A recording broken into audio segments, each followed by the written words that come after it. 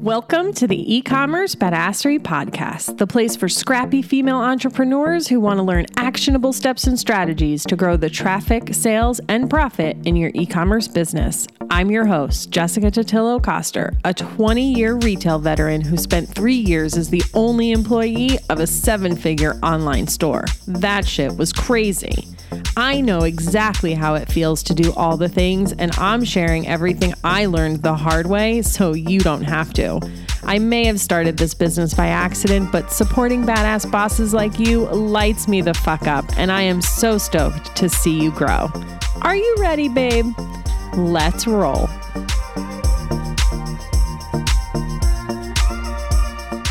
Welcome back to the eCommerce Badassery Podcast. I'm your host, Jessica Totillo-Coster. Question for you, friend. When was the last time you updated your automated emails? While automated emails are amazing because they can make you money on autopilot and they feel very set it and forget it, I like to say that they are set it and forget it-ish. Because what you set up a year ago or even just 6 months ago might not be perfectly fitting with your business today. And considering it's still Q1 of the year, it feels like a good time to review our email marketing automations to see if they could use any updating. To help you figure that out, we're going to talk through some of the things you should consider when deciding if you need to update your automated emails or not. One of the most obvious signs is going to be your metrics and how are those emails performing, and we're definitely going to cover that. But before we get into the nitty-gritty of the numbers, I have a few other things I want you to think about or consider when deciding if it's time to update your emails. So first up, have you added new products to your assortment? Depending on how you set up your automations in the first place, you may have had a pretty heavy focus on certain collections or products based on what your business focus was at the time. If you worked with me, you probably have dynamic blocks in those automated emails that show different content based on the products that someone purchased, like in your post-purchase email. So go back and look at what your emails are focused on selling and see if you need to add in new information about your products. For instance, a client I had worked with in the past had one main product that she was focused on when we first set up her emails. Fast forward a year later, and she had expanded her product assortment. So we went in and updated the emails to be less about that one product and included more about the rest of her range. From her welcome flow to her abandonment emails and even her post-purchase series, there was so much additional content that we could add. So we refreshed them to ensure that they were in line with what she had to offer today and her business goals. And that's the second thing on the list you'll want to think about. Have your business goals changed? Were there certain products you focused on before that now aren't as important? Or maybe you used to market your business one way and now you're marketing it in a different way. Using that same client as the example, her initial product was about self-expression and creativity, whereas with the addition of the new product line, there was a heavier weight put on clean beauty. And in fact, both were still a focus from a marketing perspective, so we created a sort of choose your own adventure type experience in her emails. Another thing that might be different since you initially set up your emails is that you know a lot more about your customers. You've likely received more reviews, had more conversations on social media, and have more customer service inquiries. All of these conversations you've been having with your customers are telling you so much about why they do and don't buy from you. This is all information that you can use to create better converting emails. One of the biggest things I see hang people up is not really knowing what to say or how to talk about their products. But the best way to talk about them is the way your customers talk about them. Look for the words they use when they refer to your products. What do they love most about the product? How does it make them feel? Why do they buy it? What transformation has it made for them? Those are the messages you want to share inside of your emails. The idea of email marketing, or any marketing for that matter, isn't to sell your product. It's to inspire people to buy your product. Our job as marketers is to figure out what makes people whip out their credit card and give them more of whatever that is. And those insights are right there in your product reviews, your social media comments, and your customer service inquiries. You know what else is hiding in there? The reason people don't buy from you. Yep, their objections. And one of my favorite tips for creating better converting emails is to overcome those objections before the customer has a chance to have them. This is especially true in your browse and checkout abandonment emails. Answer those frequently asked objections, I mean questions. Sure, FAQs answer questions, but they also have the power to overcome objections, so be mindful of what you're including in them. You can also share reviews that specifically overcome the most common objections that your customers have, and ultimately remove the uncertainty from their buying decision. Another reason you might want to update your emails is because something in your customer experience has changed. Have you added a rewards and referral program? Do you have a new returns process? Or is there anything else important you want to make sure your customers know about when shopping with you? And then lastly, before we get to the benchmarks, another reason you might want to refresh your emails is because you've either updated your branding or you've just gotten better with the email builder and your design capabilities. Now, I would never tell you to compromise customer experience or your marketing messaging for design, but I get that visually appealing emails are on most of our wish lists. So maybe you initially created your emails with the built-in template Klaviyo offers, you weren't that great at design, or you just want to elevate the look of your emails to match your new brand aesthetic. Whatever the case, that's a perfectly good reason to refresh your emails. Okay, so now let's talk about the data. Let's assume none of the above actually apply to you. Or maybe they do, but you're just wondering if it should be a priority for you right now because you have so much else going on in your business. I totally get it, and I appreciate that you're being intentional about where you put your focus. If either of those are true for you, then it really does just come down to the data. I'm going to share some benchmarks that you can use to figure out if your automated emails are performing well or not.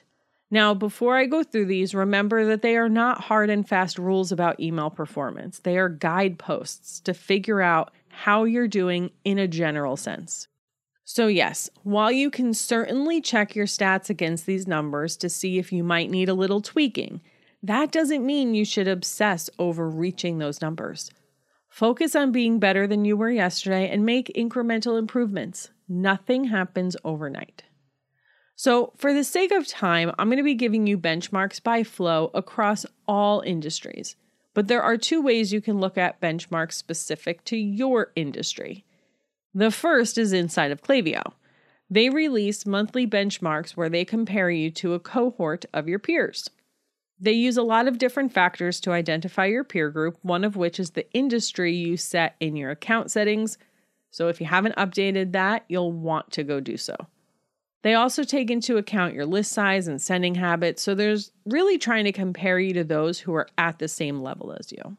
The second is on the full episode show notes for this episode. Head to ecommercebadassery.com/101 to see all of the benchmarks broken out by industry.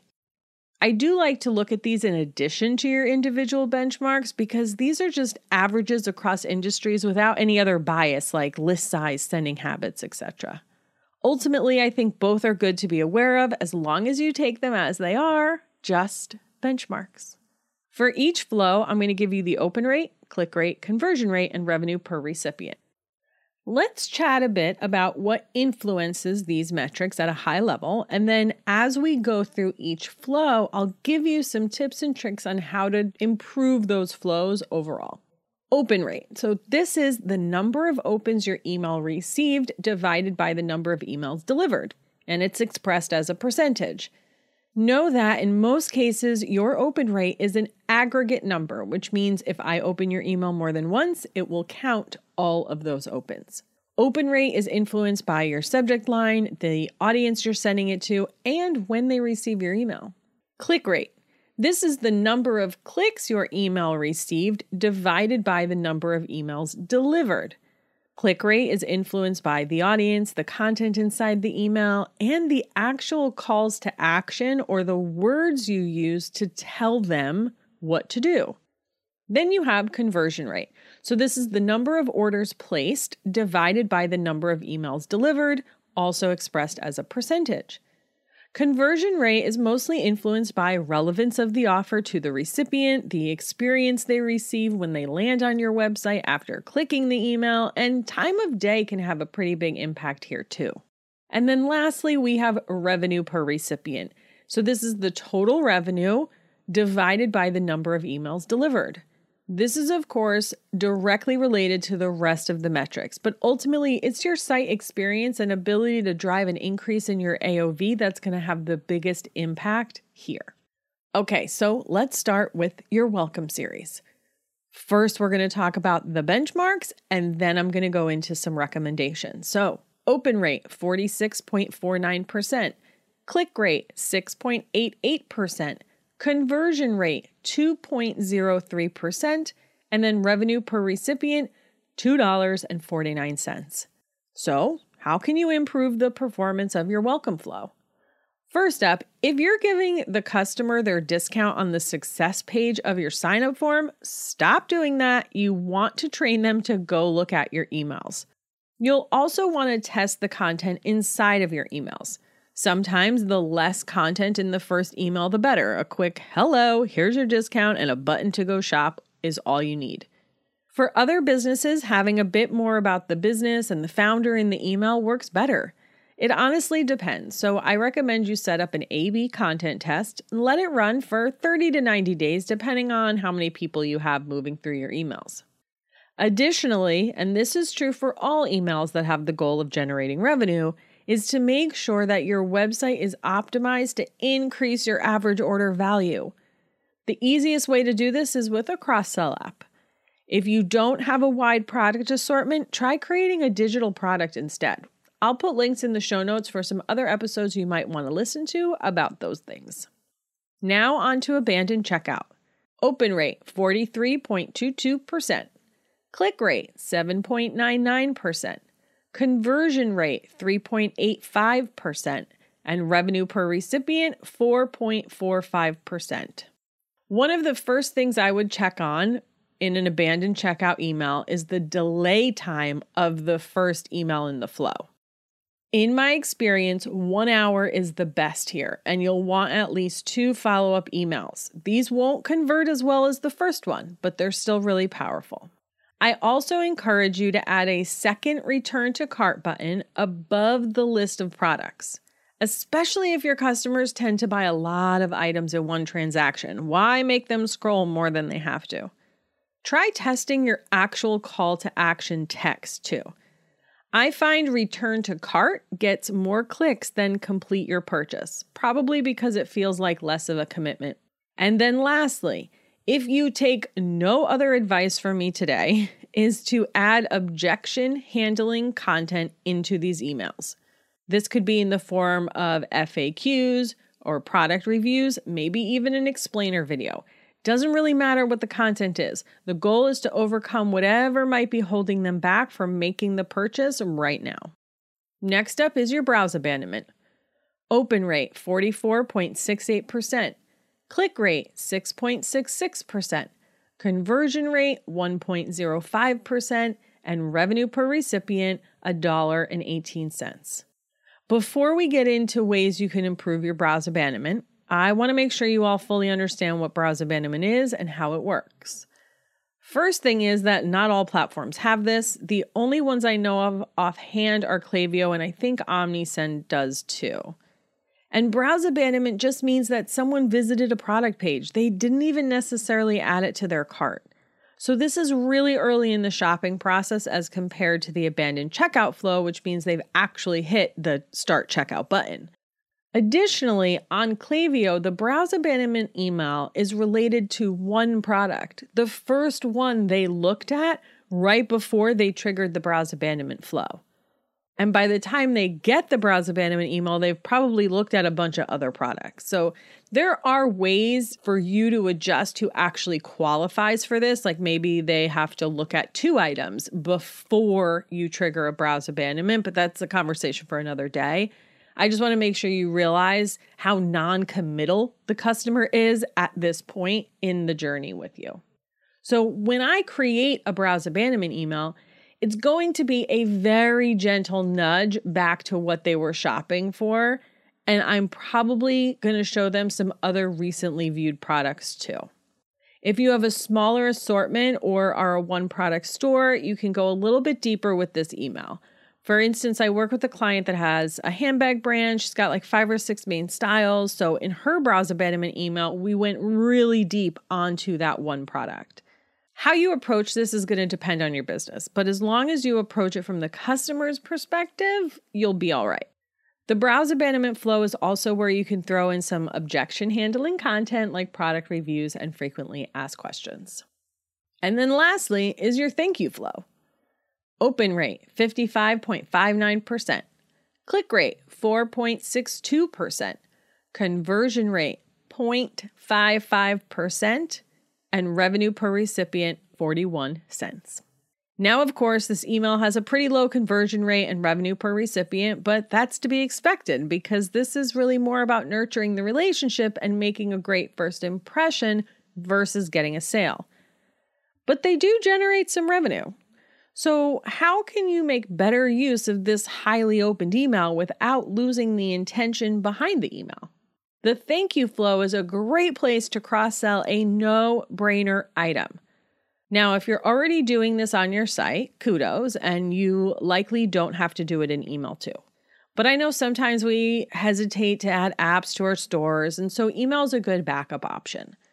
The trick is you want it to be a no-brainer for most purchasers. So what is the one thing that almost everyone would benefit from or would want? For instance, if you sold shoes, then a leather shoe cleaner would be really great. If you sell press-on nails, you could offer them a cuticle oil. You get the idea, right? Now, I don't want this thank you email to be confused with the post-purchase education email you've probably heard me talk about before.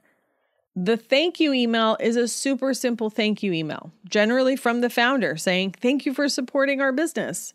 Where the post-purchase education email I reference is in addition to this thank you email and has a lot more educational content in it to ensure your customer has a great experience with your product and will come back to leave you a positive review. So friend, what do you think? Have you heard anything today that makes you think it might be time to give your automations a refresh? If not, that's okay. I recommend you take a peek at your automations every 6 months or so to see if then might be the time. If yes, then it's all about when you're going to do that, right? Ultimately, you have to balance that with everything else going on in your business and you have to prioritize.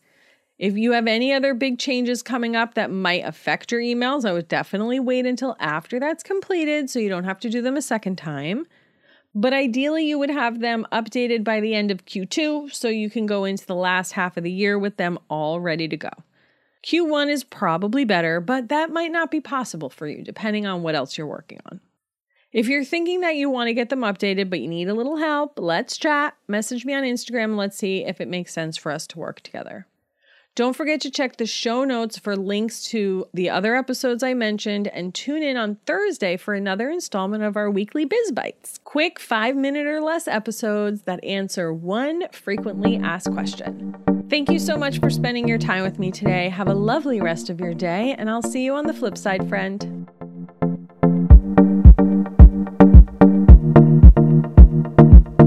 Thank you so much for listening to today's episode. If you like what you heard, I'd be so grateful if you'd leave a review on Apple Podcasts, and don't forget to subscribe so you never miss an episode. And if you're looking to surround yourself with more product entrepreneurs who totally get your life right now, get your booty on over to the eCommerce Badassery Facebook group. Can't wait to see you there. Until next time, e-commerce friends, stay badass.